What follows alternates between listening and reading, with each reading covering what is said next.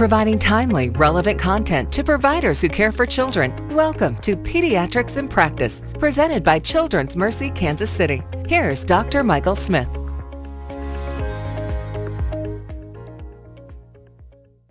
Our topic today is common orthopedic conditions and how to treat them. My guest is Polly Weimer. Polly is a pediatric nurse practitioner working with the orthopedic surgery team at Children's Mercy. Polly and the other specially trained orthopedic-specific nurse practitioners see approximately 60 to 80 patients a week in the clinic. Polly, welcome to the show. Hi, thanks for having me.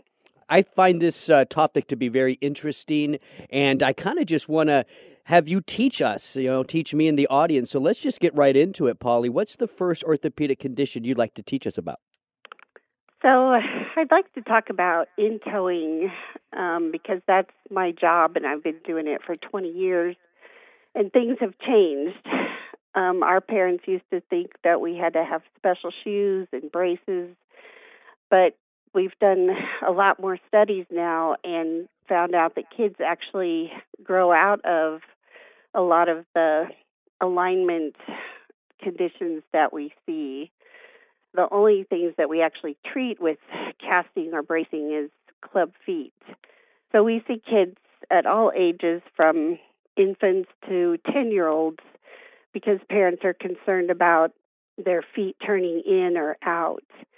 And there's common conditions like metatarsus adductus is where their foot is curved, and we only treat those now if it's severe and like if it's not flexible. And then there's bow legs, which is a normal phase that kids go through, and there's some teaching that their legs should be straight by the time they're 2, but it's actually more like 3. And then they go through a phase from 3 to 5 to where they have knock knees. And then by the ages of 6 to 8, they should have their normal adult gait. Yeah. So help me to understand a little bit as a primary care physician or as a general pediatrician working in the community, when they see this type of presentation, what's your advice to them? And are there things they can do right there in the office to help the parents feel better? What do you think? Yeah, it's mostly reassurance and educating the parents about what's normal. And usually there's some relatives or sometimes grandparents that are actually more concerned than the parents. So it's just educating them that the kids are actually going to grow out of it on their own. A red flag or a condition that we would, want you to refer to us is if there's asymmetry, because as they grow, they should be symmetrical. But if there's asymmetry in one foot or one leg that's different than the other leg, then that would be, something that you would want to refer to our clinics. And when you see something like that in the community, what does that usually mean when there's asymmetry? There's conditions that can be caused by birth injuries or Blount's disease, which is a pathologic type of bow legs, but it's really rare. And there's usually a family history in the patient of other family members that had to have surgery on their legs if it's caused by Blount's disease.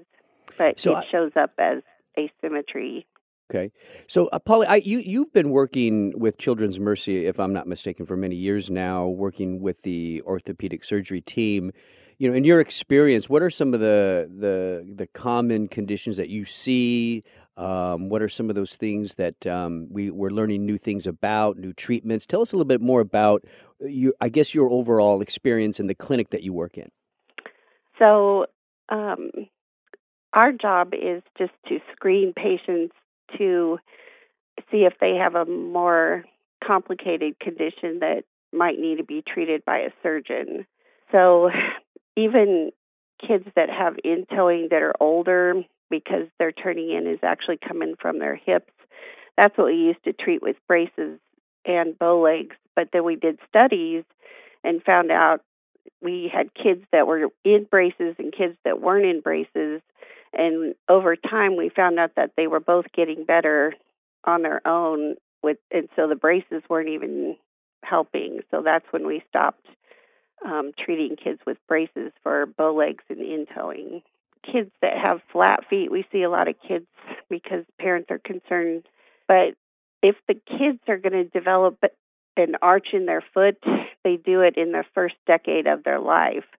And one of the newer things is that shoe inserts and special shoes don't have any effect on the development of the foot. So sometimes we see parents that think that their child needs a shoe insert so they won't have flat feet. But the shoe inserts don't change the structural development of their foot, so we don't recommend that. The only time we recommend a shoe insert is if, when kids are older, if they're having foot pain, a shoe insert can sometimes help with that. And so, Polly, how many patients do you see in your clinic every week? We see fractures too in our clinics. So we have about 50% screening patients and 50% fractures. And when you're looking at the screening of patients, how many of them actually go on to needing surgery? Maybe 3 to 5%. So it's a pretty low. See, and not necessarily surgery, but maybe serial casting or things like that. Okay. Is there what else would you like to teach us about, Polly? I know you have vast experience, so we've talked a little bit about the bow legs, et cetera, but is there anything else, any other common condition that you'd like to teach us about? One of the other things that kind of goes along with in-toeing or femoral anteversion is kids will sit in the W position, and parents are always taught to not let their kids sit like that, but actually sitting in the W position is comfortable for the kids, and it doesn't make the in-toeing worse. It doesn't affect their hips. But what I teach is to have the kids sit both ways so that they learn to sit crisscross, but they can sit in the W position so it doesn't turn into a struggle with their parents. And then by the time they're school age, they know they're still flexible enough that they can sit both ways. And that's just something that's out on the internet, that W sitting is harmful to kids, but it's not really. Okay. Are there any other myths like that that are floating around that parents believe, that you see on the internet, that you often have to correct? Wearing shoe wear. Kids don't need special shoes or high tops. Shoes are just to protect their feet. It doesn't affect the way they walk. Actually, learning to walk barefoot has more benefits for kids than wearing shoes. That's another common thing that we hear from parents, or that they have questions about. Yeah, so, I guess, Polly, just to kind of summarize all this, I know you work at a very busy orthopedic surgery clinic at Children's Mercy. You have vast experience. I'd like to end just by asking, what is it you want people and general practitioners to know about common orthopedic conditions? That in-toeing and bow legs are normal conditions of childhood that don't need to be treated with bracing or surgery, but we're always happy to see kids just to help reassure parents, and so parents can sleep at night and know that they didn't need to have special shoes or braces on their child as they grow and go through their normal developmental stages. Okay. Well, Polly, I want to thank you for the work that you do at Children's Mercy, and definitely thank you for coming on the show today. You're listening to Transformational Pediatrics of Children's Mercy, Kansas City. For more information, you can go to childrensmercy.org. That's childrensmercy.org. I'm Dr. Mike Smith. Thanks for listening.